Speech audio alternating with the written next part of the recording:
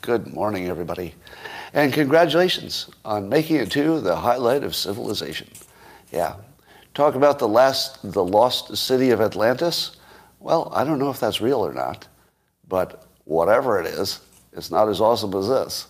And you found this even if you can't find Atlantis, no matter how hard you look.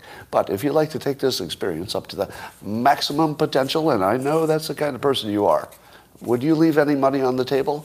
No, you pick up that money. And all you need is a cup or mug or a glass, a tankard, chalice or stein, a canteen jug or flask, a vessel of any kind. Fill it with your favorite liquid. I like coffee. And join me now for the unparalleled pleasure. It's the dopamine hit of the day, the thing that makes everything better. It's called the simultaneous sip. And it's going to happen now. And it's going to amaze you and make you feel better all day long. Go.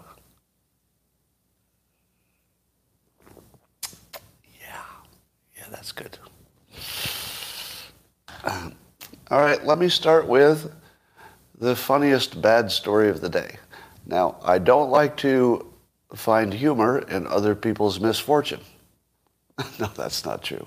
I do like finding humor in other people's misfortune, but not if they know about it. I think it's very impolite to laugh at people's misfortune if they're likely to hear it. But if nobody knows, sometimes other people's misfortune can be funny because at our base, we're very small and terrible people. But don't let anybody know about that. We'll try to keep up a good front, okay? Okay? But here's the story. Do you recall that the Biden administration had an employee who was the first gender non-binary official? A individual named Sam Brinton. Now, Sam is the Deputy Assistant Secretary for Spent Fuel and Waste Disposition at the Department of Energy's Office of Nuclear Energy. Now, poor Sam can't get any real work done because he spends all of his time telling people where he works.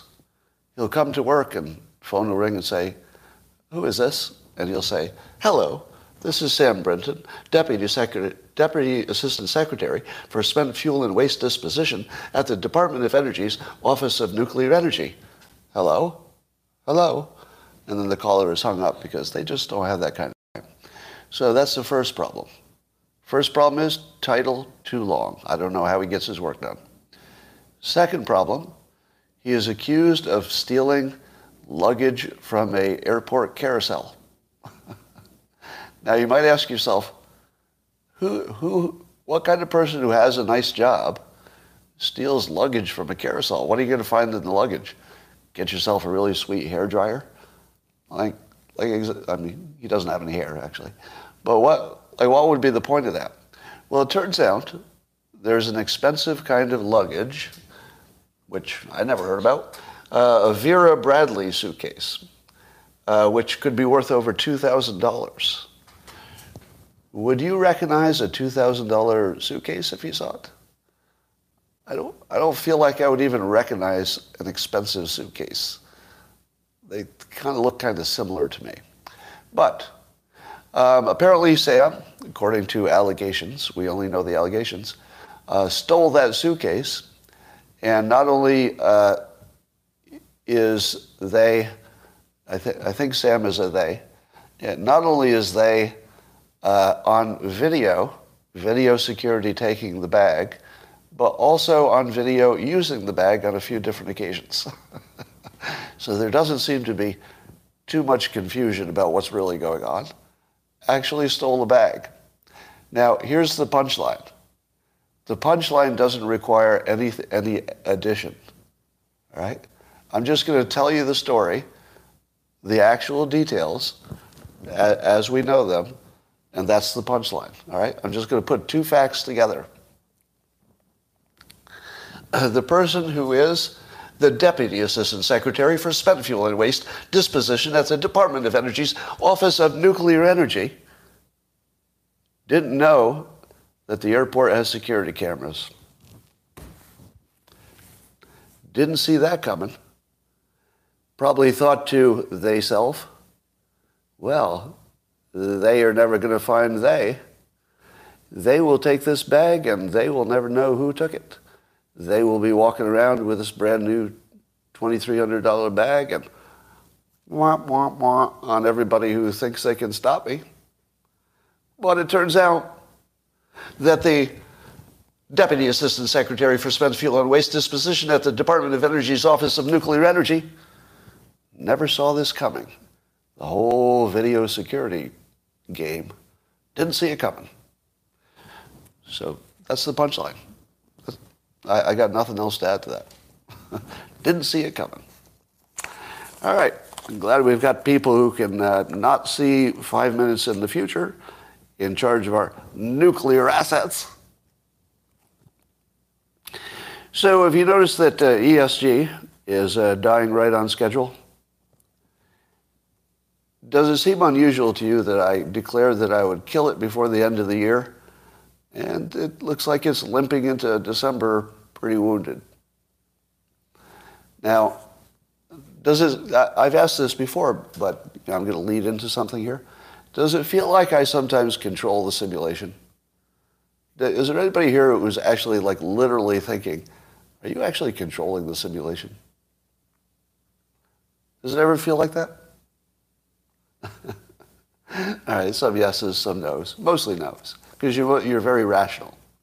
I like to think that I've attracted a hyper-rational audience, or at least you are now. So the rational people should say, no, it doesn't look like that. It's anecdotal, and it's coincidence. And I'm also good at identifying a parade and getting in front of it. So you should know that about me. Sometimes it's not all about prediction. Sometimes it's saying, I think I see a parade. What happens if I get in front of it? And then it looks like you predicted it. But sometimes I also wonder myself. I have a very... If you knew my actual life, you know the public parts. But if you knew my whole life, you would have to say to yourself, what's going on here? It looks like something weird is happening in my life that I can't explain.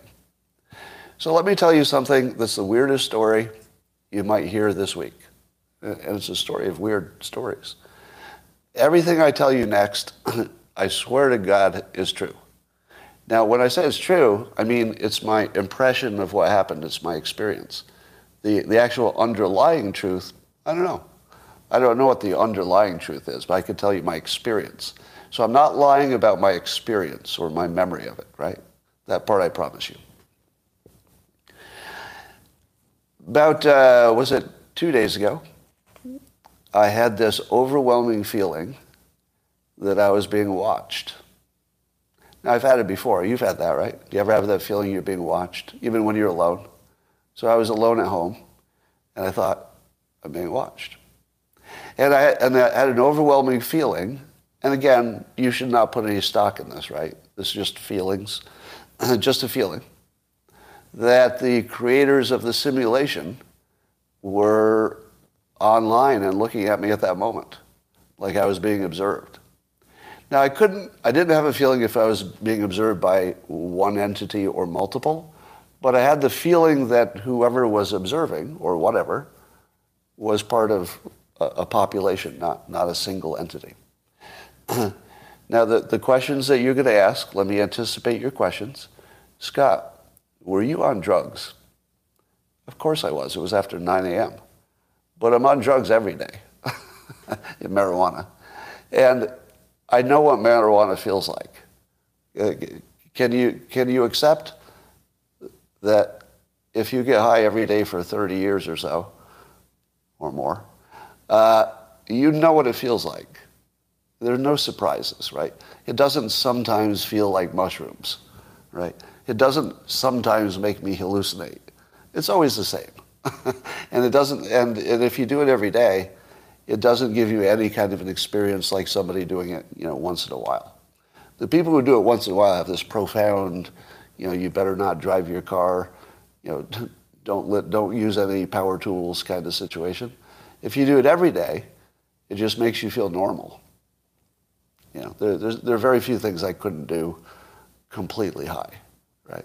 I could play a sport, play an instrument, about the same, not much difference. But that's only people who use it every day. Ordinary people would have a profound effect, so you can't compare them to the so-called chronic users. All right, so that's the first question. So I embarked on a out loud conversation with whoever it was, and I swear to God I could feel I was getting answers. Now this must be what people feel when they believe they're having a conversation with a God. I imagine it feels the same way. And I don't imagine that my experience of it was so outside what people have felt for millennium, right? Yeah, humans have always felt, hey, am I talking to God? Or are the gods talking to me right now? So a very common experience. So remember, I'm not trying to claim that I understand the experience I'm explaining. I'm just saying it happened. And then you can put your own interpretation on it. And so I had this long conversation about what this was all about. And then, because I didn't believe my own experience, and I didn't feel I was necessarily talking to anybody except my own imagination, I thought, well, maybe I'll test it. So I said, I said out loud, if I'm in a simulation, and I have determined, and I've discovered it's a simulation, do I get powers like Neo from the Matrix? Like if you know you're in a simulation, do you get power over it? In other words, does that give me the ability to change things in real time and actually change my reality because I now understand it and I can just change it? And so I thought, well, it's worth a test. So I said, I said out loud to the creators of the simulation, I said, all right, here's a test. If you can make this happen, then I'll believe I'm in a simulation. Otherwise, just my imagination. Although it could be my imagination either way.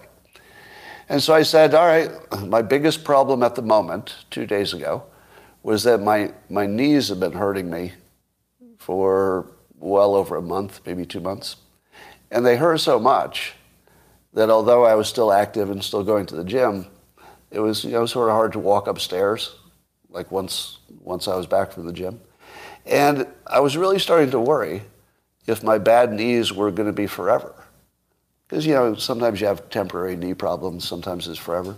And I thought, if it's forever, like I'm starting this downward spiral where I'm just going to be, unable to exercise for the rest of my life. Yeah, I thought, well, it feels like maybe it's bone on bone or something. I didn't know what it was. So I said, all right, simulation, if you can make my biggest problem go away, my knee pain, then I will accept that I'm not only in the simulation, but that I have some control over it. So 2 months of solid knee pain, never not knee pain, right? It wasn't good at night, wasn't good in the morning, was never good. It went away as I was talking. It didn't come back. It's still not back. 2 days and my knees have no pain whatsoever. Now, I don't have any explanation for that. If you're saying to me, Scott, that's like a perfect placebo situation, because I talked myself into it, and I had a profound experience of something that probably wasn't real, right? I probably wasn't talking to anybody. But because it was so profound, hypnosis and placebo and everything I know about the mind suggests that I may have erased my pain. Maybe I have the same inflammation I had before, but I may have just turned it off. Now, let me tell you something else that's related to this. Sometime last year, I was at an event at a friend's house, and there was an individual who was doing some work in the backyard, and it was super cold.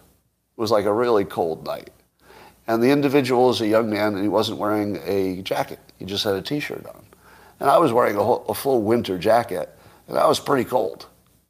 And I said to him, how the hell? How are you putting up with this cold? And he told me the following story. He said that he had an experience with some psychedelics. I think it was mushrooms. And that during that experience, he had the realization that his sensation of cold was a manufactured feeling, and that he wasn't in any real danger at that temperature. Temperature was maybe 50, right? So you can't stay outside at 50 for too long without being uncomfortable. But it's not really dangerous, is it?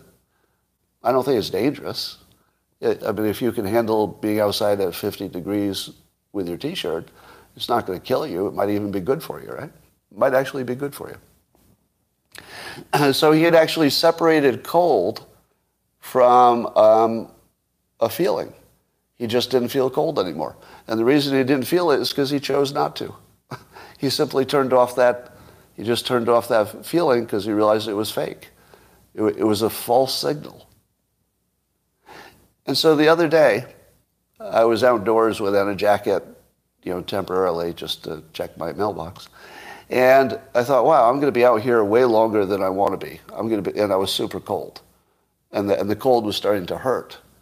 And I said, what would happen if I reframed the cold? So I'll give it a try. And, I keep hearing about these people who do the cryonic chambers where it's like super cold and they stay in there for a few minutes and I'm surprised they don't die.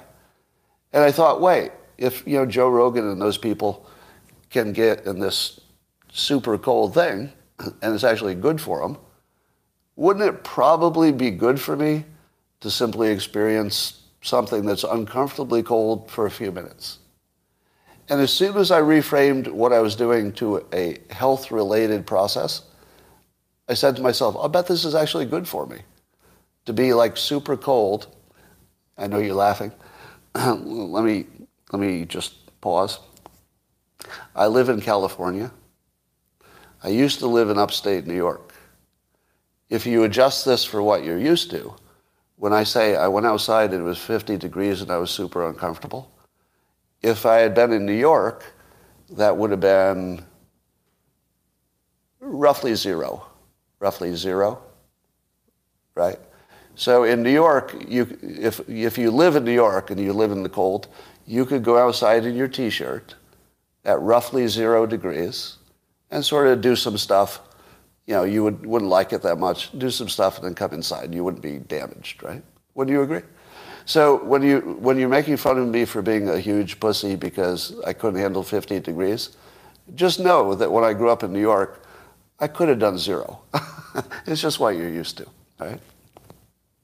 So the moment I reframed my experience as a voluntary health-related process, I was thinking, God, I think this cold is making me healthier. All the pain went away. All of the discomfort, it was pretty big discomfort, of feeling cold immediately left my body. Because I told myself, if I were Joe Rogan, I'd be paying for this experience. This is probably really good for me. Does anybody have a problem with germs? Is anybody a germphobe? Try this reframe. The germs are good for you. That's it. Which is true. Because you need to have some dogs and some animals and a little bit of filth around you or else you're not going to be strong. So I do a lot of public stuff. Shake hands with a lot of strangers, if I do a public event. I'm not doing any at the moment, and as soon as I'm done, I go wash my hands right after, right? Because you got 100 people's germs on you. But I used to think, oh my God, I'd be running to the bathroom to wash my hands like a surgeon. Don't touch your face. Don't touch your face. But since I've reframed it, that germs are good for me, I still wash my hands. But when I'm walking to the bathroom, I'm thinking, I wonder if I'm getting stronger. I wonder if my immune system is saying, thank you, I needed a little stress test. That's just what I needed today. So I've reframed even germs at the low end, right? Nothing disgusting. But germs, just sort of the daily germs of life, I've just defined them as part of what makes my immune system stronger. I wasn't planning to talk about any of this today. Was any of this fun? I don't know. I'll talk about the news next. There's plenty of cool news. Right? I thought it'd be interesting because it's something you can try at home. The next time you're super cold, as long as it's temporary, just try the reframe and say, I'm super cold, exactly what's good for me. I'm so lucky that this is super cold for a few minutes because this is really going to boost my natural immunity. Just try it. Let me know how it works. All right. I got a new mascot, Phil Bump, who writes for the Washington Post. Phil likes to come into my tweets and say bad things about me or to mock me. I don't know why. It may be because I've mocked him for his writing in the past. It feels personal, but I've promoted him from mere critic to mascot. That's my highest designation. So now he's with Keith Olbermann, and it's a small group. I just have a few mascots, but Phil's part of the group now. So congratulations, Phil, for entering the Scott Mascot Committee. Well, you make fun of me for living in California, but here are a few things you didn't know. In the past month, oops, got a little problem here. In the past month, in California where I live, almost every day, the weather has been so good, at least during the daytime, that it feels like room temperature. I walk outside, the colors are perfect. I've had a month of room temperature, sunny, perfect weather. It's amazing, and wow. So that's good. But also, California has made jaywalking legal.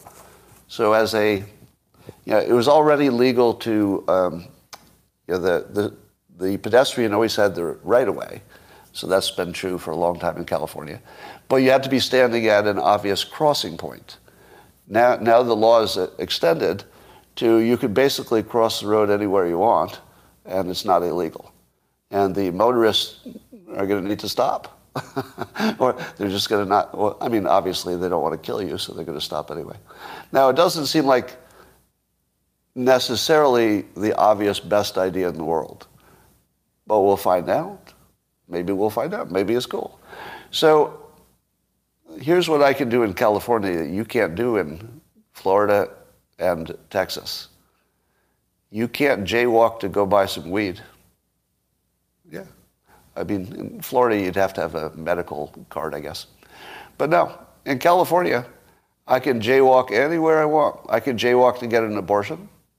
I can jaywalk to get me some weed. I got a lot of freedom in the state. Got a lot of taxes. I'm not sure the taxes are worth all the freedom, but I don't know. I don't think I could move somewhere where I had less freedom. And by the way, that's mostly a psychological thing. But I can tell you that I feel more free in California than I would feel in Texas or Florida. I would just feel less free. Now, I think that Florida and Texas have a lot going for them. They're well-managed states. And so I mostly have only positive things to say about both places. But it is true, I feel more free here. So, for whatever that's worth. I saw another mention that there's a heroin shortage, which means that people are using fentanyl instead of heroin. But I would like to, I have some inside information on that. I've got sources. My sources tell me it's not so much that you can't get heroin, it's that nobody wants to buy it.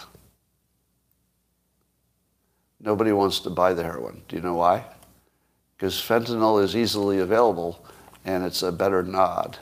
That's tweaker talk, and that's addict talk. The quote better nod is the sort of being in and out of sleep. You're nodding out and coming back. So that's what the addicts are doing, the ones who are shooting up. Now here's the thing you need to know, because if you don't understand fentanyl, you can't be part of the productive persuasion to maybe make things better. So the thing you need to know is that the people who know they're buying fentanyl and putting it in their arms, they're sort of like, I would say they're like scuba divers. They're people who know they're doing an inherently dangerous thing, so they take extra precautions.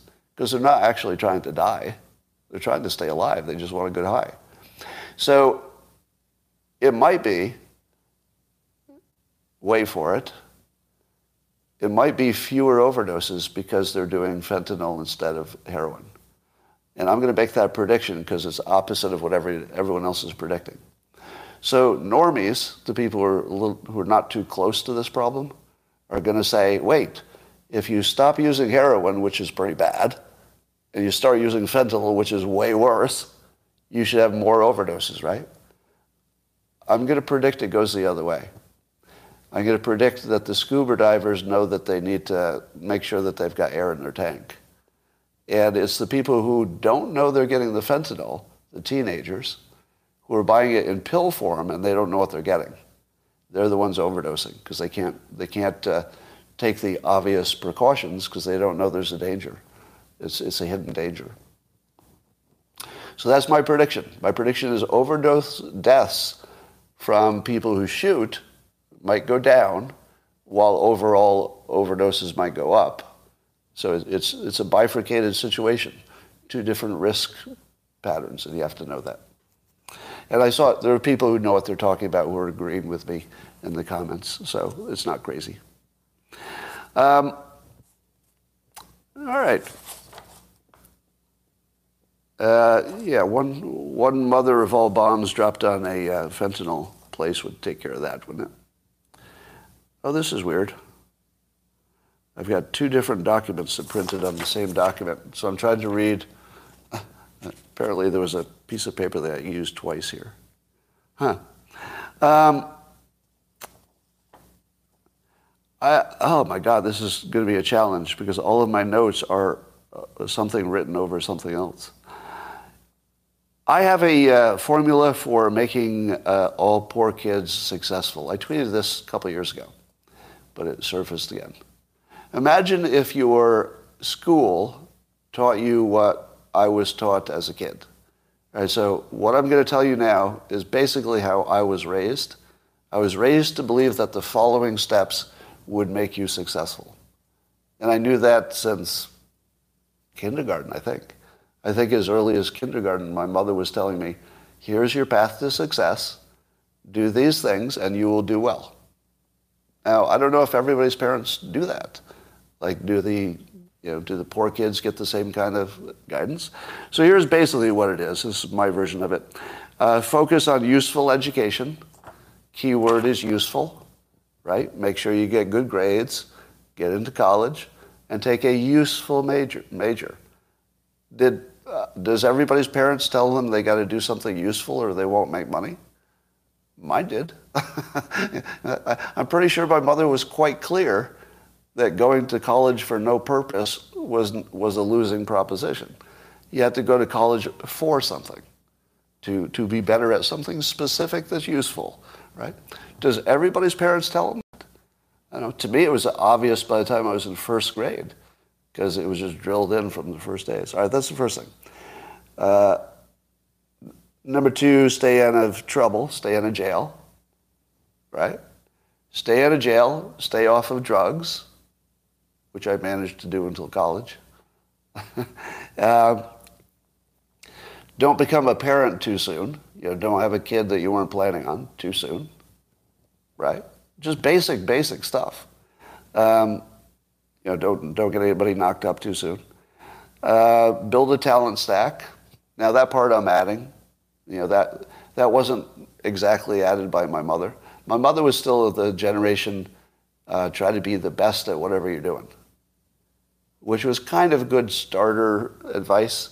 But later, I developed the concept of the talent stack. That's from my book back there, which is now, the talent stack idea is now common advice.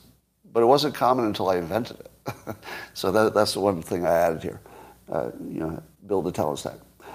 Be useful to others. That's the next point.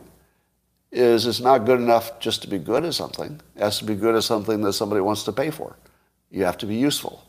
And so I was trained to be useful all the time. Like I had to mow the lawn, I had to take the garbage out. I had to do something, get good grades, but I always had to be useful. That was always just baked into the operating system. Favor systems over goals. Make sure that you're doing all the right things to give you lots of options. That was never told to me directly, so that's my addition to it. But sort of indirectly, I think I picked that up. And then learn basic risk management. Basic risk management, which includes financial risk management.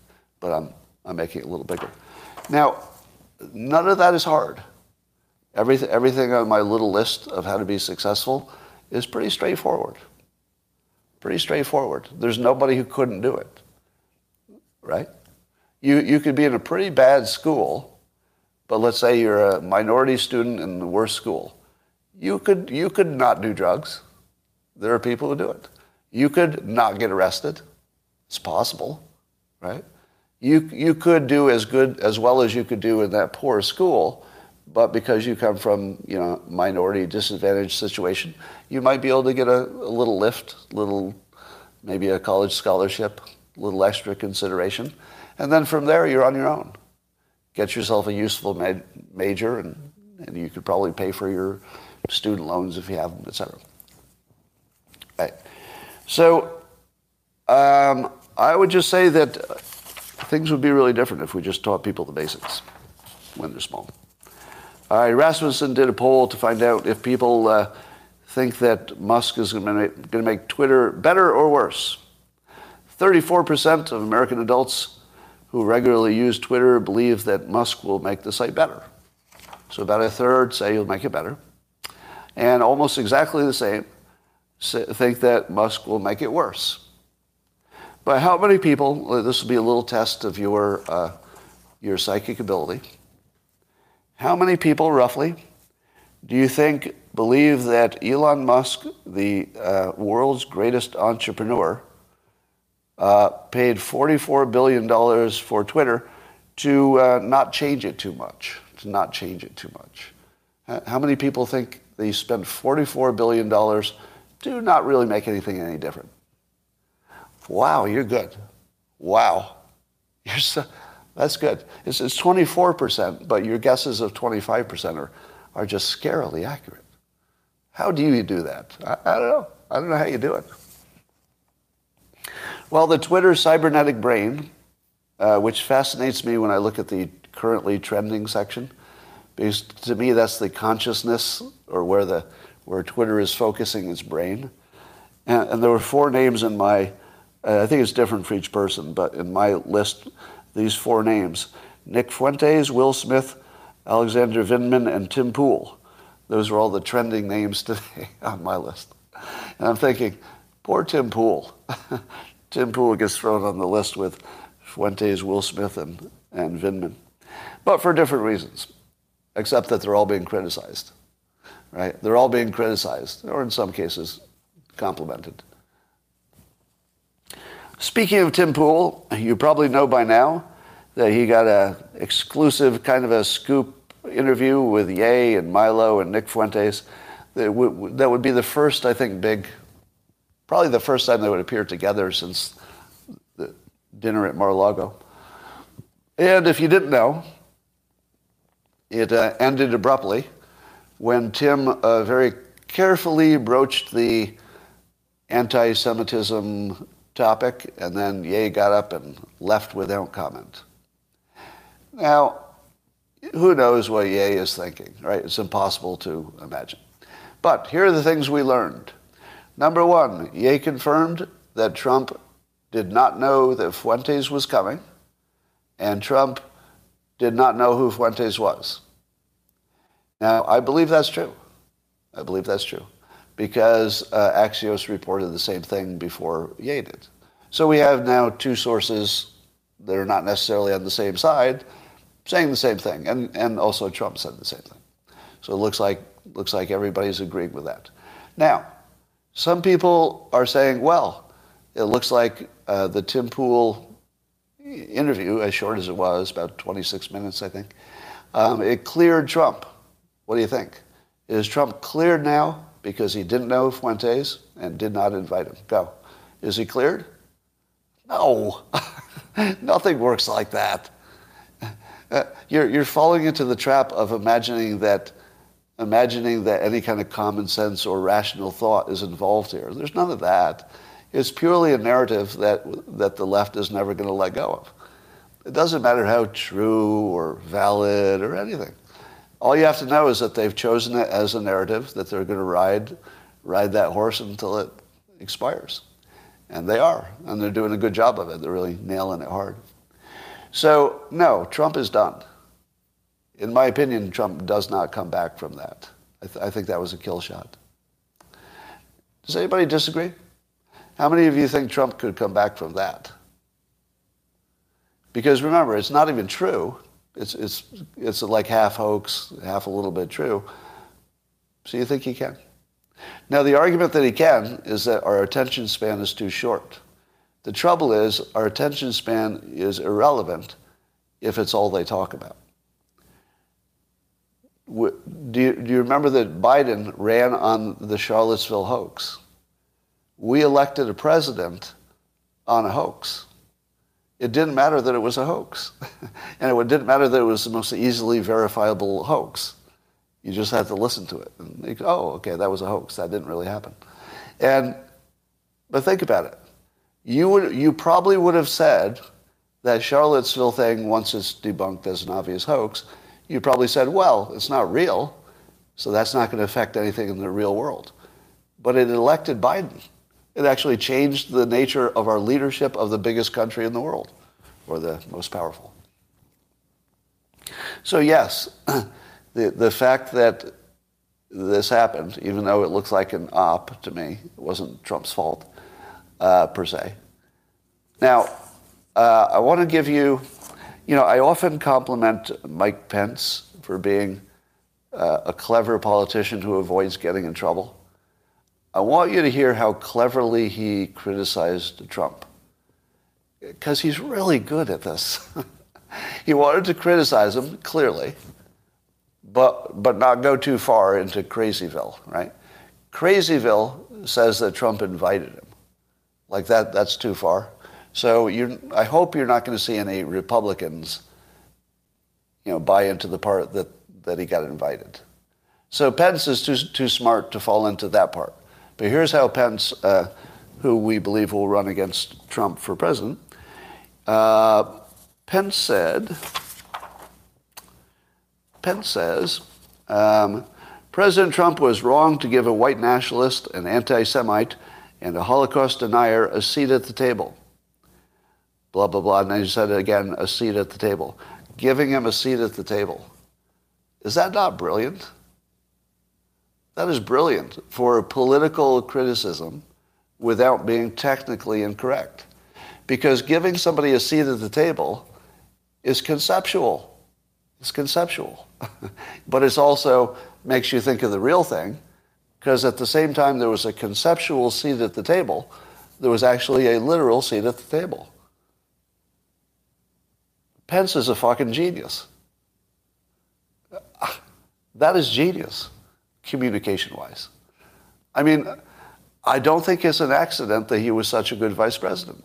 His ability to parse words and pick just the right word that doesn't get him in trouble while still saying something is quite impressive. That is quite impressive. I don't prefer him for president, but I just like credit where credit is due. That was really good.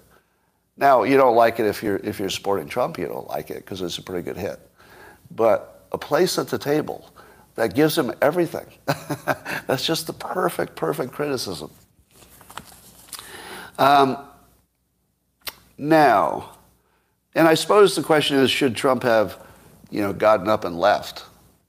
But I don't believe Trump knew exactly who Fuentes was the entire dinner. Like, I think he figured it out later. But then he had a chance to disavow him. So here's my next question. Should Trump have disavowed Nick Fuentes? Go. Should Trump have disavowed Nick Fuentes? I'm seeing mixed messages. Here's why this is not an obvious question. As a citizen of the United States, I can disavow Nick Fuentes. I disavow him. There, I just did it. So I think you'd all agree that citizens can disavow anybody, right? Just an ordinary citizen. Yeah, we all have free speech. We can disavow anybody we want. But here's my question. If there's going to be one exception, there's only one kind of person I want to not be criticizing citizens, and it's the president.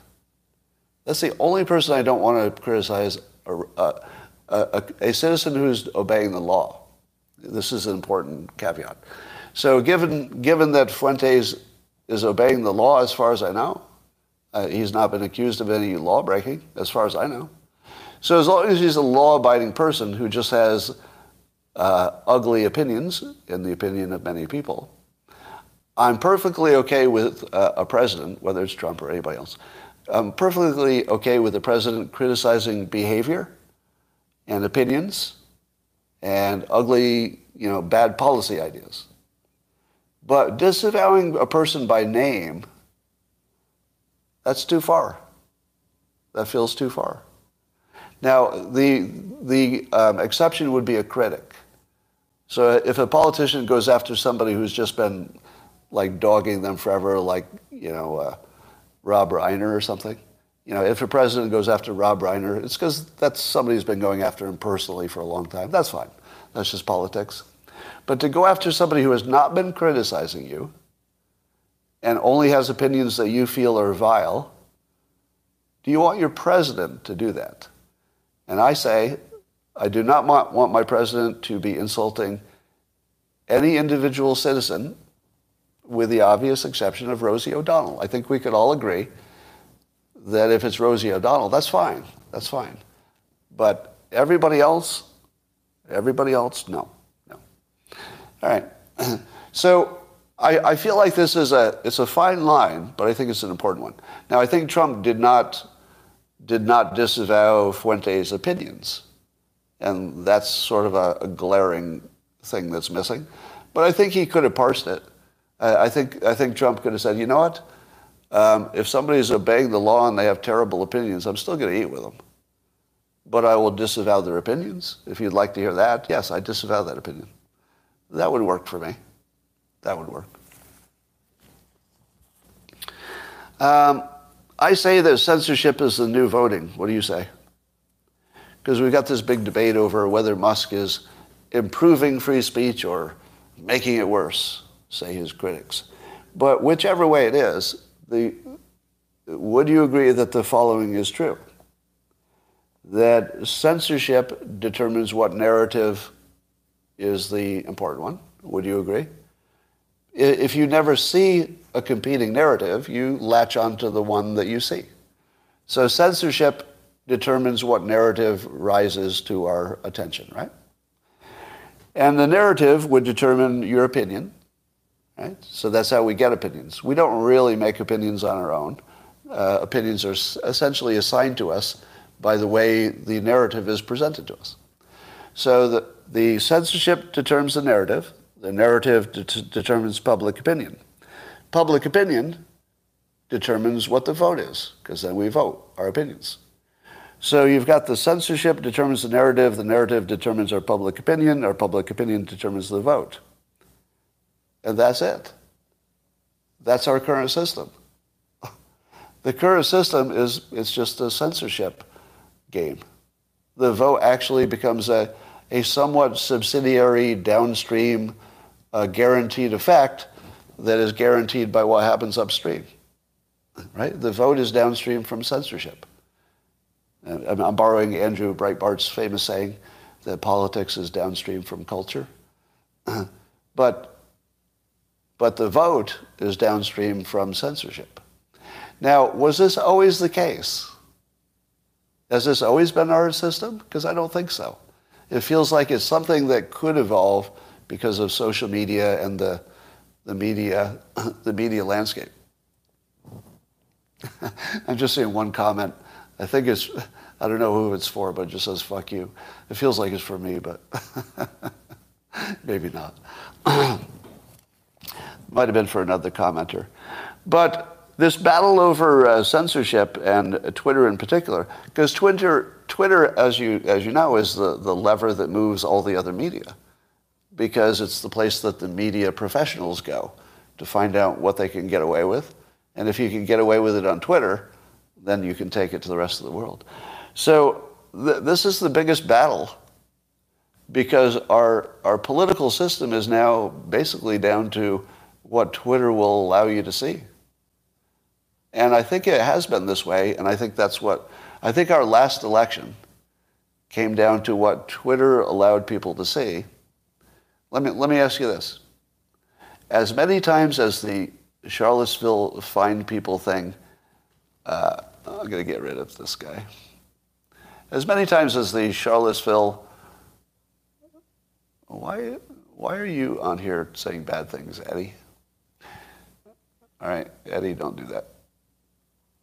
I'm gonna turn off the locals. I'm gonna keep the locals feed, but I'm gonna turn off the open part. So it's gonna be only for people who are subscribers, because I think I got a troll over here. So when I turn off the open part, it should get rid of the troll. So we'll do that. If you're on locals and you're not the troll, go over to YouTube and you can watch it. Boom. All right. So locals is now private for subscribers. But I'm not wrong, right? The battle over Twitter is our new political system, because Twitter will determine what we think or what the journalists can get away with. And back to my earlier point, if Musk had owned Twitter before, could Biden have run on the Find People hoax and gotten away with it? I'm not sure. I don't think he could have. Because it was only because the Democrats were completely walled off from any hoax debunking. They just never saw it. And even the professionals never saw it. There are plenty of people in the professional reporting journalist field who actually believe that the Charlottesville Find People hoax was a real thing that happened. They literally believe it happened. That's only because Twitter allowed them not to see the other side. So maybe that'll change. I don't know. And certainly Twitter has completely changed who is visible. My visibility on Twitter went through the roof recently. I don't know if anybody's noticed. If you look at my Twitter feed, the number of subscribers is climbing like crazy, faster than ever before. And when I do even a medium quality tweet, I get over 1,000 likes, and that would have been 200 before Musk. So it's probably a 5x visibility difference for me. Now, you don't think the left was trying to suppress me? If they weren't trying to suppress me, they weren't playing the right game. They should have been. They should have figured out who's making a difference, who can move the needle, and focus on those people. All right. Musk, this is like the biggest story, I don't know, since the pandemic, I guess, or maybe it's not as big as Ukraine, but it's up there, that Musk is going to go full transparency. He's promised us that the public deserves to know what, quote, really happened at Twitter in terms of the censorship. They're actually preparing a full report that will be on Twitter. So, and this is fun too. Twitter will be the publisher. So this is something you would normally expect to be published in some other place, and Twitter would just point to it. But because it's Elon, he's doing it the smart way. It will be published on Twitter. So you have to go to Twitter and you have to stay there to read it. Anybody who says that Musk isn't going to make this a better product, you're really not paying attention. He's already made it a better product. There's no question about it. Like everything he's doing, even the mistakes, are all heading in the right direction. Okay, that didn't work. All right, that didn't work either, but we'll try this. I mean, it's all working. But I would say it is also true that the worst racists have returned to the platform. Would you agree? Has anybody seen an increase in anti-Semitism and racism? I have. I've seen it, but only recently. Only the last few days. I didn't see it until the last few days. Now, maybe because of his amnesty or something. Yeah, I've seen some super ugly anti-Semitic kind of stuff lately. Yeah, could be the Ye. Yeah, it's the Ye effect, because people are using that as their topic for which to spew. Yeah, it's probably the Ye effect. But we'll see if that's a lasting thing or not. Now, what's interesting about this is we're going to find out if Twitter suppressed the laptop story. I hope. I don't know if this will happen, but imagine this. I don't think this is going to happen, but imagine if Musk can tell you how individuals were censored. Can you imagine that? Could you imagine if I could find out exactly how I was censored? Just imagine that. Heads would explode everywhere. And then let me ask you this. What will the left do when this becomes public, if it's as bad as we think? Now, I don't want to get ahead of the Krakens. Like, I have a unfortunate history of imagining the Kraken will be produced and then no Kraken happens. I'm definitely a Kraken non-denier, and that's on me. Yeah, I did expect a Kraken. Not because I thought there was a problem, because I believed the people who said it was coming. And I didn't know that they were completely non-credible, as it turns out. So that's on me. I should have seen that coming, honestly. But if it happens, how is the left going to handle the fact that all of their badness has been revealed? Here's how I think. And it's already happening. And it goes like this. All of that badness was really goodness. That's what it'll be. Of course we were suppressing Trump because he called neo-Nazis fine people. Of course we suppressed him. Obviously. Of course. Yeah. It won't even be embarrassing. It won't be embarrassing. Because they'll say, yeah, we want more of that. People are actually calling for Twitter to return to the rules before Musk. They're asking to go back to what they have to know by now was total censorship. But they believe they were censoring the right people. Now, do you think that Musk has changed the rules on who's censored? I haven't heard of it, have you? Because I'm hearing people saying, I need Twitter to go back to the old rules. The rules never changed, have they? Did I miss the story? I believe that Twitter has always been anti-hate speech, and if there's misinformation, they'll put a tag on it so you've got some context. It's the same rules, but people are going to imagine a different experience, right? The left is going to imagine that Twitter turned into a hellhole, even if it doesn't, and the right is going to imagine that the controls were taken off, even if the only thing happening is more conservatives are joining Twitter, so your traffic is going up. And you'll think, oh, it's because the censorship came off. So we're deeply in confirmation bias territory, which is affecting me, right? You're going to see it in real time. If you want to see a rational person who is completely under the spell of confirmation bias, I offer myself, because Twitter is such a confirmation bias generator that I'm pretty sure I'm going to imagine my experiences changing on Twitter, even if it doesn't. I'm pretty sure I'll imagine it does. Don't you agree? So you're going to get to watch me falling victim to confirmation bias, even when I know it. Even when I know it's going to happen, it's still going to happen. I don't think I have any defense against it. Because you feel the way you feel, right? And then you report it. But I'm at least aware that I'll be wrong. All right. So, what do we think about this Ye Fuentes business now?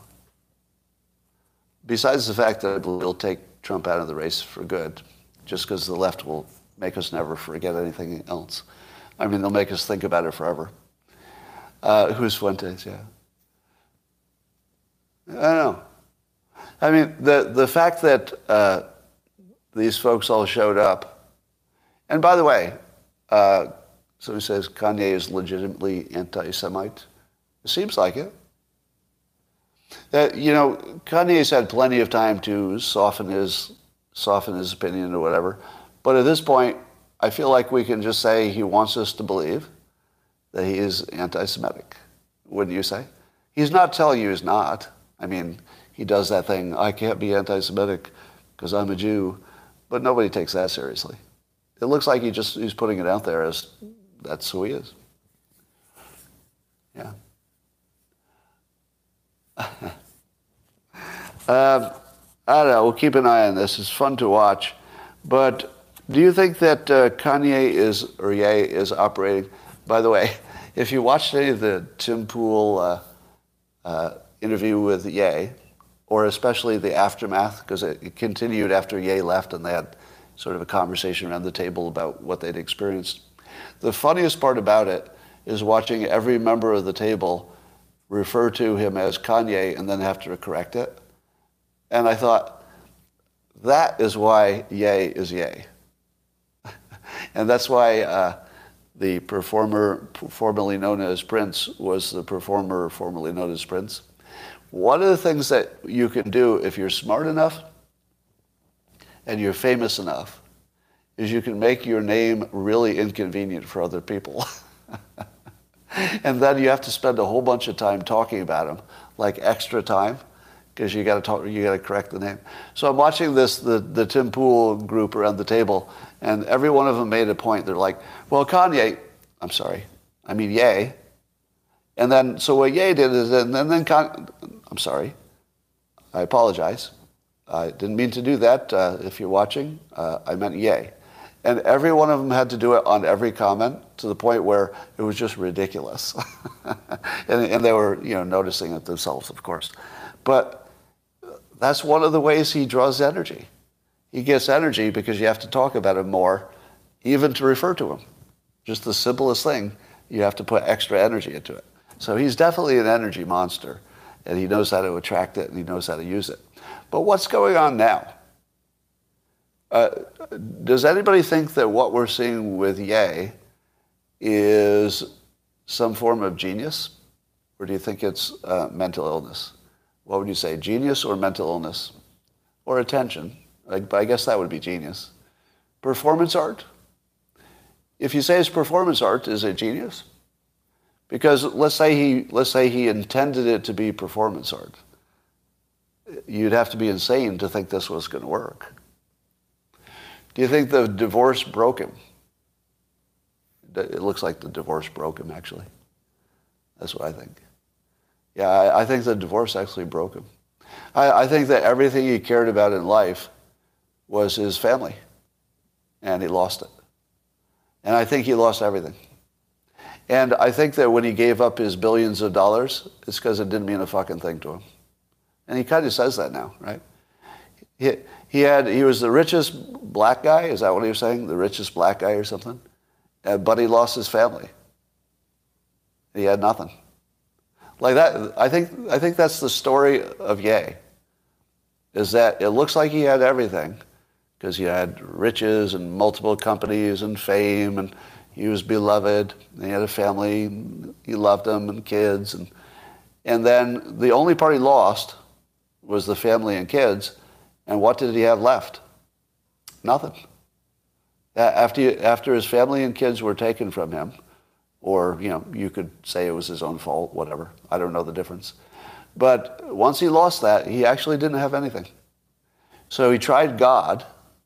It looked like he moved his emphasis to religion, and it looks like it wasn't enough. He's trying politics, and it looks like that's not enough. So to me, this all looks like mental illness, but caused by a specific PTSD. I'm speaking in my layman terms. I'm using all the wrong words for mental illness, but you know what I mean, right? I believe he was maybe, as all geniuses are, a little bit crazy. Artistic geniuses, anyway. The artistic geniuses tend to be a little bit crazy and a little bit genius at the same time. And I think that the divorce broke him, and it just pushed him into the wrong side. That's what it looks like. Because I don't see anything here that looks like a good strategy, do you? If I did, I'd call it out. Like, I'd love to tell you, oh, you're all missing the clever play. If you knew as much as I do about persuasion, you'd see how cleverly he's playing you all. But I don't see any of it. I don't see that. I see somebody who's working through some problems. That's all. That's what I see. Now, the next part is hard. The way he's treated the anti-Semitism issue, it's very ugly. And like, I can't be in favor of that. I can't have any empathy for that at all. But at the same time, I have empathy for him. Because to me, I see a victim. And maybe he was a victim that people ganged up on him. You know, maybe his trainer who had some kind of weird background and threatened him, we know. Maybe he was part of it. I don't know. But he looks like somebody who was destroyed by people who had an agenda of some sort. Now, you could argue that he wasn't strong enough to avoid that destruction. That's always another way to look at it. But I have empathy for Ye. At the same time, I severely disavow his opinions, which I feel like is the way a president should have approached it. I think a president should say, I have great empathy. It looks like he's going through a tough time, but, you know, still I have to disavow what he said completely. All right.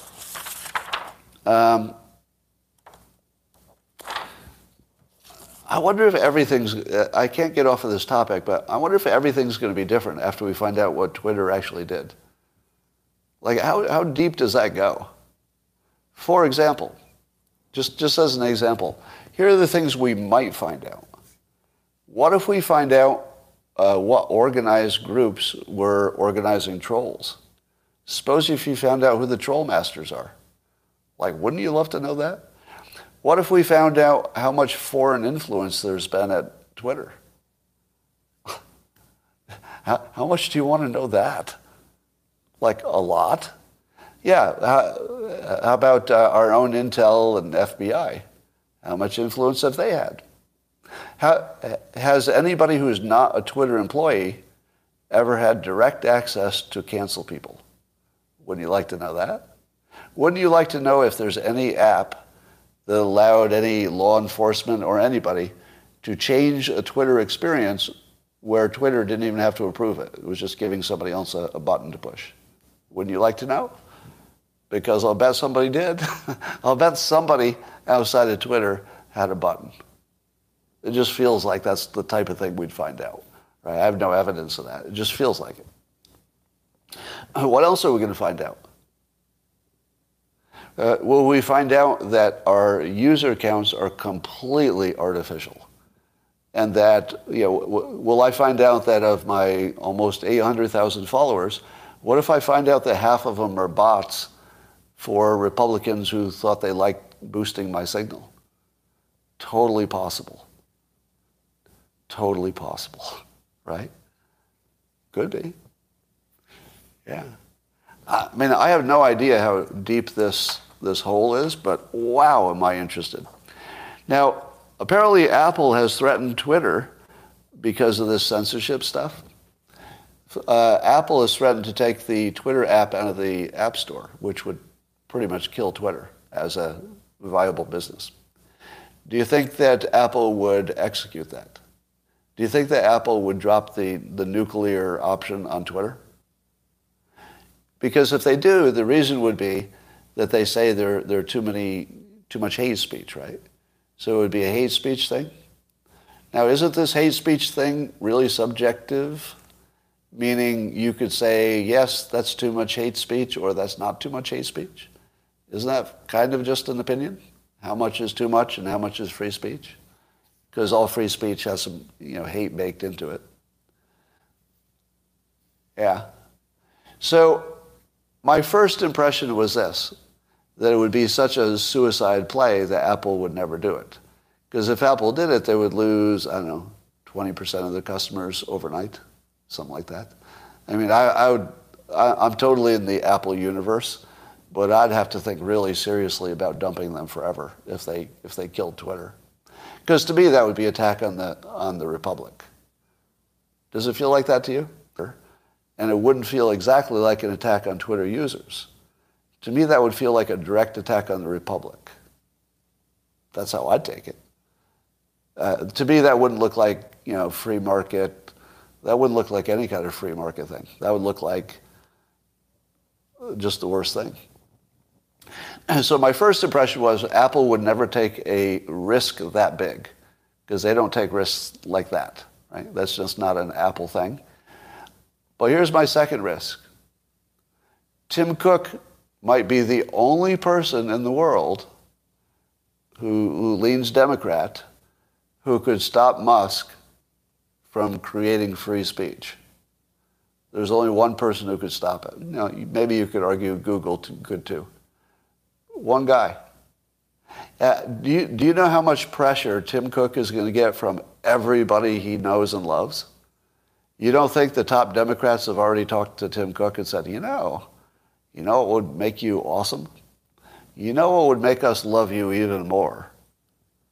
If you could just do this one thing for us, just kill Twitter. Yeah. And I think he might actually do it.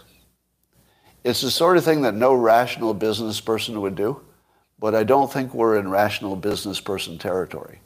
I think we're in virtue signaling territory. And here's what I think might happen. I'm going to make a tentative prediction that if Tim Cook removes Twitter from the Apple Store, that the board at Twitter is going to remove Tim Cook. That Tim Cook would lose his job for that. Right? Because I would certainly never buy an Apple product while he was still CEO. I would never. I'd be done. I would say, I'll still buy Apple products, but you got to get rid of that guy. Because I like the products. I don't want to deny myself a good product. I love Apple. I'm a really big Apple fan. I have stock, by the way, so I'm not unbiased. So I love Apple, but if one person decides to attack the Republic, I'm going to act on that pretty quickly. All right, here is how Twitter can destroy Apple. I also own some Tesla stock, and so I don't know if I have any indirect benefit from that, but your current phone is an absolute piece of shit. Has anybody ever noticed that? Has anybody noticed that your phone is a complete piece of shit? Now, it's a technological wonder, but may I do a skit of me using the worst interface ever designed? Okay? Here's me. I think I'd like to send a message. Step 1, find which app to use to send the message. Now, my brain's in the wrong place. The message is in my head. I'm forming the message that I want to send and who I want to send it to. And then I pick up my phone, and the first thing my phone does is make me think about something else. Failure. My phone should be a blank screen. And there should be no apps. There should be no apps. There should be one AI that guesses what I'm trying to do when I start doing it. I should be able to just do what I want and have the AI guess what I want, what I intended. For example, I would have a blank screen and pick it up and start saying, yes, thank you. Please do buy those groceries we were talking about. And then as I'm writing the message, I want the AI to look at it and say, oh, this person is typing a message. So he doesn't want to consume information. He's in producing mode. So at the top, it would produce all the apps or the directions the message could go, from WhatsApp to Telegram to whatever. And then after I make the message, and I've done all my thinking, then I'm done thinking, and now I say, well, which app did I want to pick? Boop. Here's what's wrong with your phone. It's built for the app makers. Your phone is not built for the user. It's built for the app market. It's built to make it a viable commercial market. To do that, you need apps. Do you need an app? How many of you woke up and said, if only I had an app? No, apps are bullshit. Apps are trouble. Apps are extra work. Apps make you have to sign on again. Apps make your password go away. Apps can kick you off the platform. Apps are all the problems. I just want to know what I want to do and start doing it. Now, I might have two choices, either producing or consuming. So if I want to consume, I say, oh, I'm bored. I want to consume. and I can look at some Instagram posts and stuff like that. So I think that the entire interface of phones, somebody, and it could be Elon Musk someday, somebody needs to develop the AI version that just guesses what you want to do and gives you the options, but makes you think about it after you've done your work. So you want to work first and then do the details of where that work goes. Does that make sense? How many of you think that the basic model of an app-driven phone, I mean, look at all my fucking apps. This is nobody in the world would have invented this for the consumer. You tell me that there's any user who would say, yeah, here's what I want. I want to have to go search for a fucking app, and every time I got to sign up and subscribe and all that bullshit. Here's what I want to do. I want to open up my blank screen and say 100 plus 300, and as soon as I type 100 plus 300, I want the AI on my phone to say, oh, he wants a spreadsheet. Boop. And as I'm typing, a spreadsheet appears, and now I can just keep going. Because I don't want to pick a spreadsheet. I just want to start working and have the spreadsheet form around me because it's obvious I'm in spreadsheet mode. Right? Why does a document have to be one for a spreadsheet and one for typing? Who decided that I need a separate app to put a spreadsheet in the middle of my Word document? Not me. If you'd asked me, there would be no apps. I just do what I want to do, and it all works. So here's the problem that Apple has. Apple and Google are both legacy user interfaces, and it would be really, really hard for them to change. But if Musk decides to compete with them, what if he does it without apps? What if he does it with a super AI? And here's what a phone should be. Your phone should have nothing on it but a password and 5G. That's it. Just a password and 5G and the minor operating system. But everything else should happen in the cloud through AI, and then it should deliver it to you.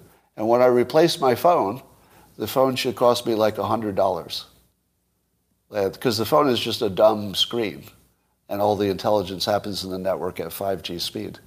And through, right? How many of you think I'm onto something? Because here's the part I can guarantee. I can guarantee you with 100% certainty that in 100 years there will be no such thing as a smartphone with apps. You'd all agree with that, right? Because there's no way this model is the one that lasts. It's just too stupid. So Musk can put Apple out of business. He can. and the technology to do that only just came online. Because you need 5G, or his satellites. Those are online. And you would need super fast chips so that they could handle a remote processing. And you'd get rid of apps, and AI could get rid of apps. Right? I don't even know if AI would need to build you an app. I think AI could just sort of handle what you needed without you ever being aware that there's something like an app. All right. So if you didn't think that Elon Musk could put Apple out of business, he actually can. Like, it would be hard, but there is actually a path where Elon Musk personally could put Apple out of business with just leapfrogging the technology of the phone. Probably won't happen. Yes, probably won't happen. Did you see the Maricopa hearings about the election? Anybody watch the video from that? So in Maricopa, there were public hearings before they certified the election. It was the Kerry Lake versus Hobbs one where Kerry Lake lost according to the certification. Now, they did certify it, but not until listening to the public just rake the officials for what a bad job they did. And when you hear all the anecdotal reports of these are unconfirmed things, it's just people talking, so it's anecdotal, but the anecdotal reports are just vicious. If you hear them out of context, without the officials responding to why it's not such a big problem. If you hear it out of context, it just sounds like the whole election was just totally just screwed the pooch, like nothing about it was credible. But here's the part that I want to summarize. If you knew that the difference between a Republican and a Democrat victory was how inconvenient it was to vote on election day, because Democrats vote by mail more often, if you could make voting on the day of a little bit inconvenient, wouldn't that be enough to throw the election? That's all it would take, right? You simply have to make sure that it doesn't go smoothly on the day of, and that's it. Now, you remember those machines that had been tested, and yet it turned out that they were poorly calibrated for the ink that was on the ballots? Do you think anybody would be smart enough to know that if they tweaked that calibration ahead of time, just make it a little bit below the level, that it might take hours to figure out what's wrong and correct it, and in those hours, a lot of Republicans would give up and leave the line? That would be a pretty straightforward prediction, wouldn't it? If we can just make the lines longer on election day, that's all we need. Because people don't have infinite time. They vote during the workday, and some of them just need to say, fuck it, I'm going home. So it looks to me, without any proof of this, right? It looks to me like the inefficiency was the feature, not the accident. And it's being treated like a feature, not an accident, because they're not trying to fix it. Right? If you saw some big move from Maricopa to say, my God, we've got to change this system. We've got to make sure nothing like this ever happens. So here's what we're going to do to fix all of this. No. As far as I know, they plan to run the next election in the same way. I'm just going to guess, but I'll bet you the next election has some long lines and some unexpected technical problems that don't look like any rigged election at all. It's just, hey, it's technology. Technology sometimes is a little bit tweaked wrong. No big deal. It's sort of normal. You'd expect a few hiccups in exactly the right place. So we got the most problems in the place that would actually change the election. There were other places that had problems too. But that was kind of a coincidence, wasn't it? That the one place that would definitely change things, that place had little problems, long lines. And as many times as they checked the machines the night before, how weird that they didn't work the very next day. How weird. Yeah. I don't know. Here's my take. Here's my take on the elections. Guilty until proven innocent.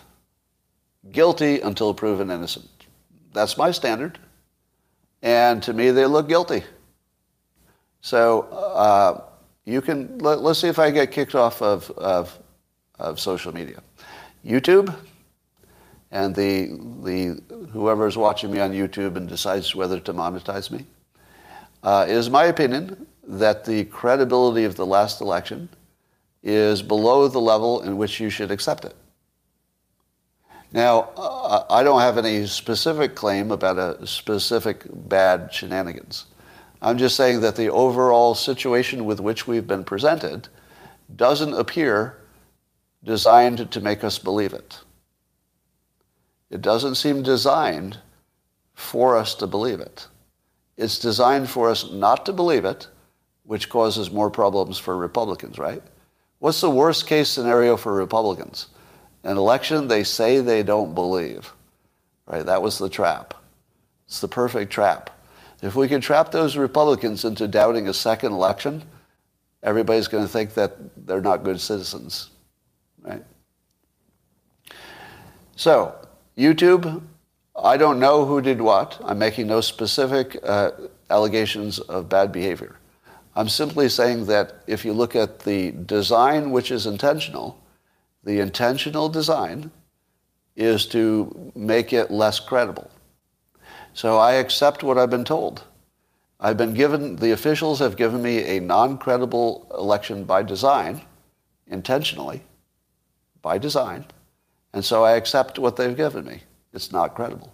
So I reject the 2022 election. In my opinion, I don't have a specific allegation. It was presented to us in a way that we're being told not to believe it. And so I accept the message. It would be easy to say, here's what we're doing to make you feel more comfortable with the result. But I don't see that. If you had that, I'd say, oh, you're designing the system to make me feel comfortable with the result. I get that. Now I do feel more comfortable. But if you design it in a way, the design is very clearly to make us less comfortable with the result. Because they know how to do it the other way, right? Do you think there's any doubt among the professionals how to make the election completely unquestionable? Yeah, just paper ballots, count them the same day, have witnesses. It's easy. There's no question about how to do it. So it's a choice. And it's a choice that both sides appear to be making. So if both sides are making the choice to have non-credible looking elections, you as a consumer should take the message and say, oh, you're presenting us a non-credible election, we'll accept it as a non-credible election. Now, having said that, I agree with certifying it. I agree with certifying it. Same reason I agreed with moving on when Trump allegedly lost in 2020. Because you do have to move on. You do have to move on. And that's a separate question from fixing the problem. You have to fix the problem, but sometimes you just have to move on too. You can redo the election, yeah. No, but we would just be redoing it with a system that's not credible. But do you mind that the vote was maybe not as accurate as it could have been, given that some people may not have participated? Here's why I'm not complaining as much as I could. It was the first thing I said today. I don't think the vote is what matters. I think it's censorship determined the narrative determined the opinions determined the vote, and pretty much 90% of how we ended up where we were is from the censorship, not from anything else. So the vote was important, and it may have been the last straw because it was a close election. So it probably did matter just because it was close. But 90% of it was just that the censorship determined what people saw. What people saw determined their opinions, and then they voted on their opinions.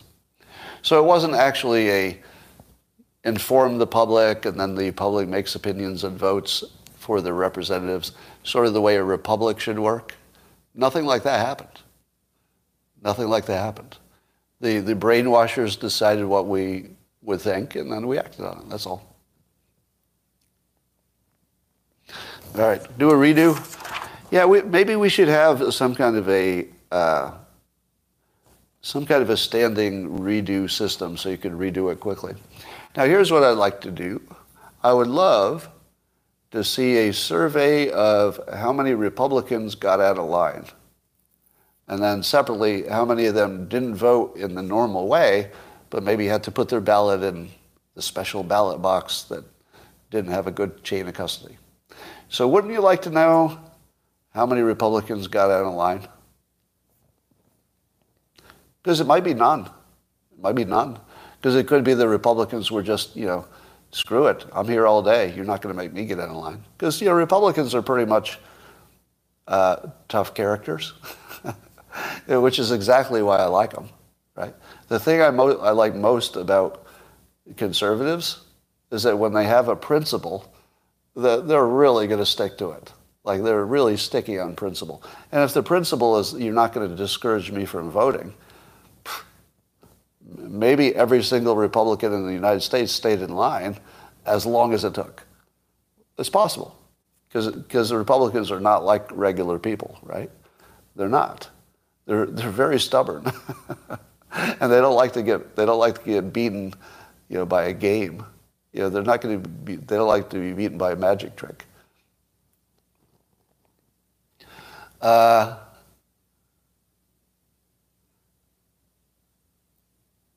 All right, thought experiment. Why can anyone do that list of things to succeed, but not anyone can avoid overeating? Oh, good question. So I told you the things that somebody needs to succeed, and why do I think that somebody has, free will and they can do that thing, when I don't think that people can stop overeating because they like to eat. And the thing is that eating is an addiction, and addictions are a whole different deal, right? So if you have an addiction, you have to be in addiction mode to deal with that. But what I was talking about was sort of a non-addiction. You're just a kid and you're trying to figure out your way in the world. There's no addiction involved. So if there's no addiction involved, you can certainly brainwash kids in the direction you want. Make a clip of my mom's useful advice. Maybe so. Yeah, maybe so. The trouble is that my mom had that be the best at one thing advice, which is the opposite of what I ended up doing to good effect. All right. You need a micro lesson on hoarding. Oh, yeah, maybe I'll do that. Micro lesson on hoarding. You want to stop hoarding, I assume. You don't want a micro lesson on how to hoard more. Yeah, maybe so. That's a good. I can reframe that, I think. Let's talk about China. Let's talk about China.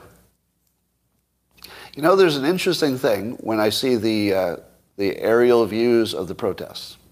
So the things that are different, number one, it's not that unusual to have protests in China. What's unusual is that they're countrywide. That's unusual. And they may be bigger, in each individual place than we've seen before. But here's the thing that I'm really taken by when I look at the crowds. So you see a big crowd from above, and you'll see let's say the riot police, I guess. They tend to be dressed in all white or police uniforms. And you can see how many police there are, and then you can see the size of the public crowd. And it looks to me like the crowd is more powerful than the law enforcement, like a lot. And I don't think that the law enforcement wants to open fire and start massacring people, because then the public goes to the next level as well. And I'm watching that and I'm thinking, it looks like the Indian elephant trainer situation is what it looks like. Let me explain that. I use this example a lot. If you're an elephant trainer, how do you get this gigantic mammal that could crush you if it wants to follow your orders? How do you make an elephant afraid of you? I always wonder, why does the elephant do anything for this little person? It makes sense why your dog does what you want, because you're bigger than your dog usually, right? You feed it. But it seems like the elephant would just want to crush you if you beat it with a stick. But the way they do it is they hurt the elephant when it's a baby. So when the elephant is a baby and it doesn't know how to fight back or anything, the elephant trainer, hits it until the elephant is afraid of the human. And then the human never becomes less afraid of the human. The elephant never does. So the elephant becomes a big monster, but it still thinks that little human can beat it up. So that never changed. And I feel like the Chinese public is the elephant. Because I watch the number of people there are protesting, and it's a far bigger force than the number trying to stop them. It's not even close. Now, yes, if that force wanted to use firearms, then it's not a fair fight. But if they use the firearms, then the crowd gets bigger too, right? So here's what I don't think the Chinese public knows. They have complete control already. The Chinese public has complete control, and they don't know it.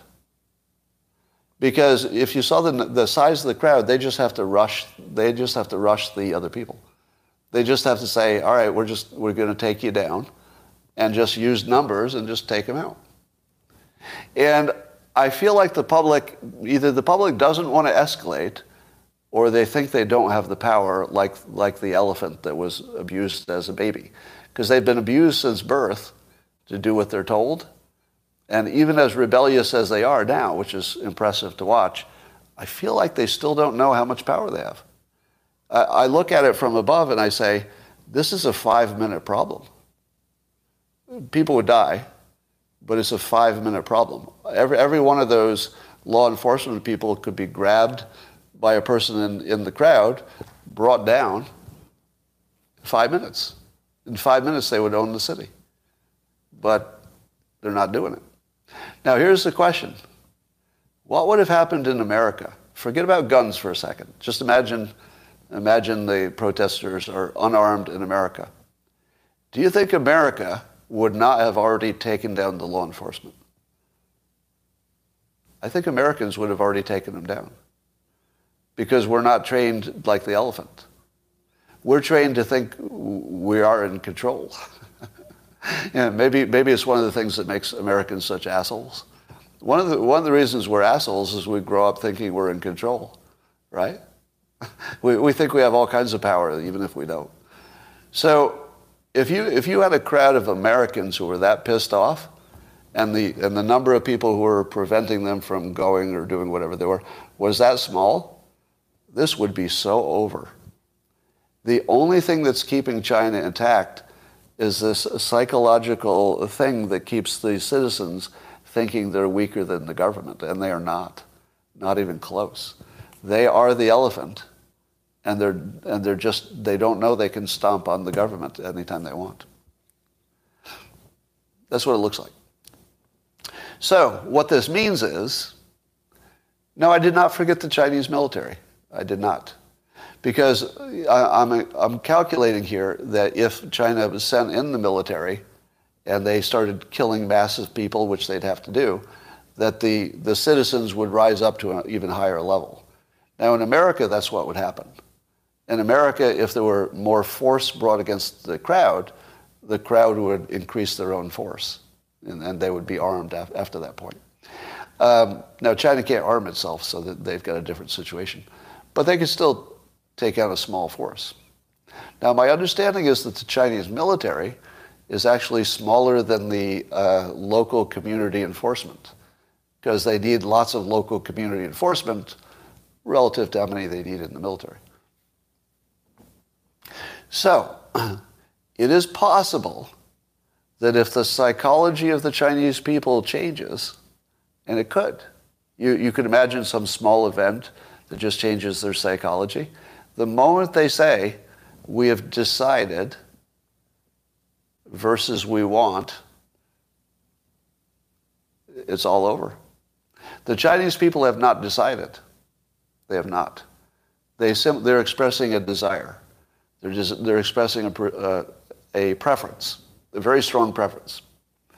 But if the Chinese people decide, it's a 5-minute problem. It's 5 minutes. They will just destroy the whoever is stopping them, and they will just do what they need to do. They'll take care of business. So there's a very big possibility that China is teetering on a full revolution, and nothing physical is stopping it from happening.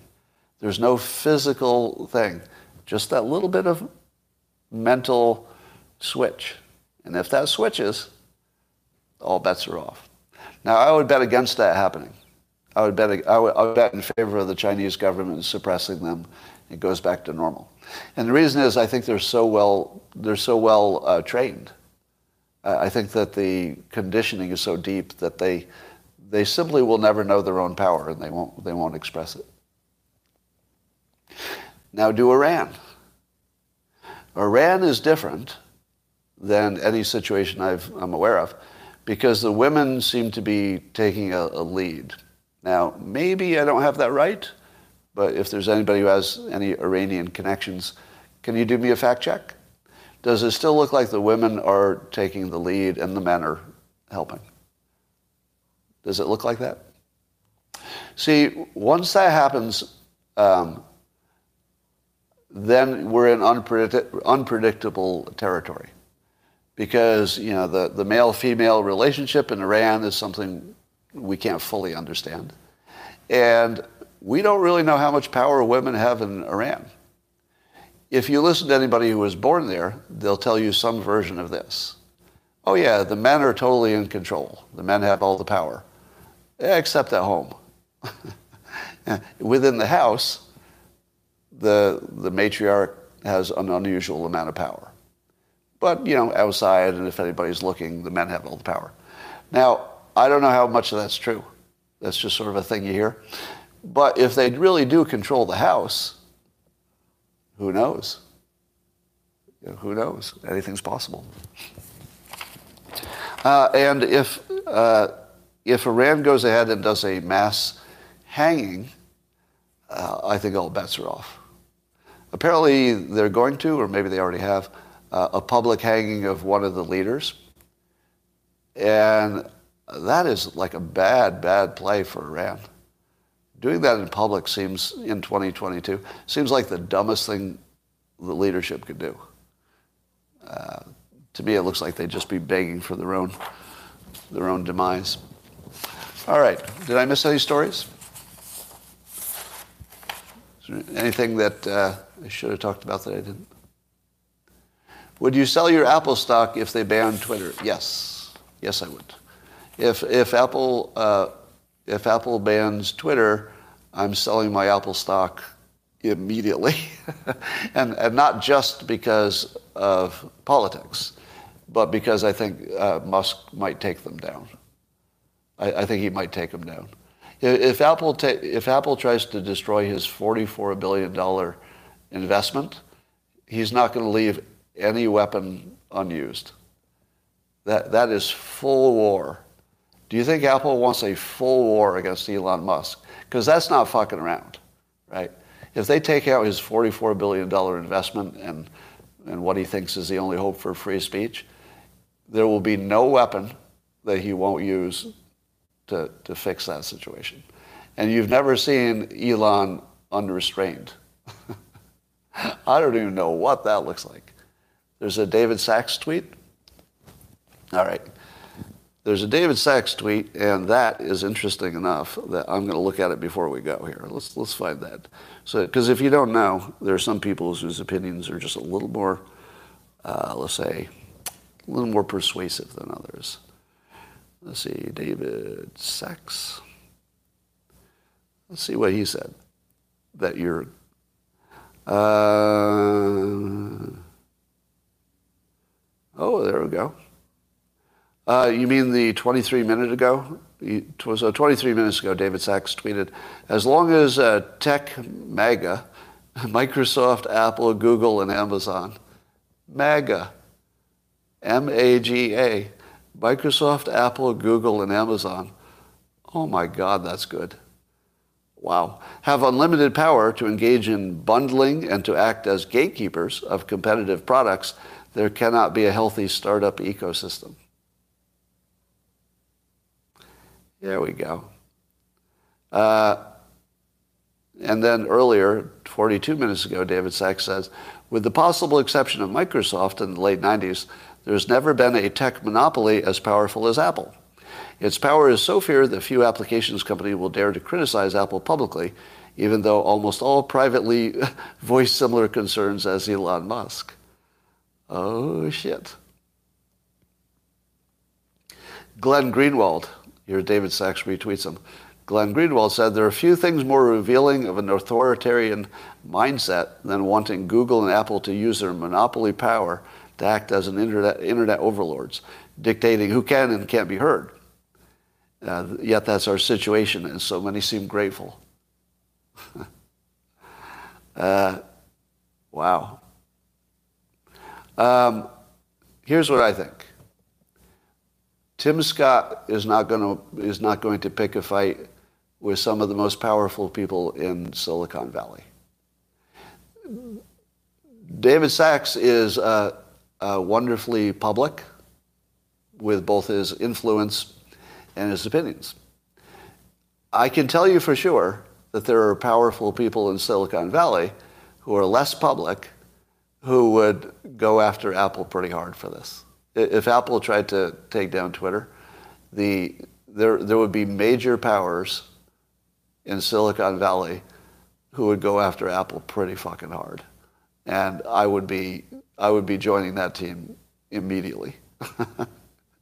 So I think Tim Cook is connected enough and he can read the room well enough to know that this would not be a fight with just their users. You know, this wouldn't be just a public relations problem. This would be a existential threat to Apple. There are people big enough who would just want to wipe them off the map and probably had the power to do it. So my prediction is that Apple will back down. If it was real. I don't know how real it was that Apple was really considering bumping them. I think probably the truth. Probably Apple just did a warning shot across the bow because Apple wants to establish that it's the good person and they're doing the right things. So I think Apple is just positioning so that people will say, oh, Apple's the good one. They said, don't go too far with your lack of censorship or we'll have to ban you.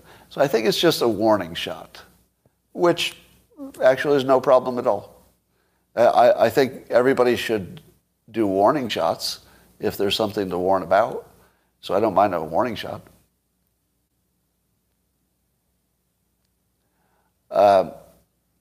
Never go to war with a man who owns a rocket company. Yeah. Yeah. Never go to war with somebody who literally owns a spaceship. That's good advice. Never start a fight with somebody who owns a spaceship. I might tweet that. Maybe one of you could tweet it. All right, that's all I got for today. Did I miss any big stuff? I think I got it all.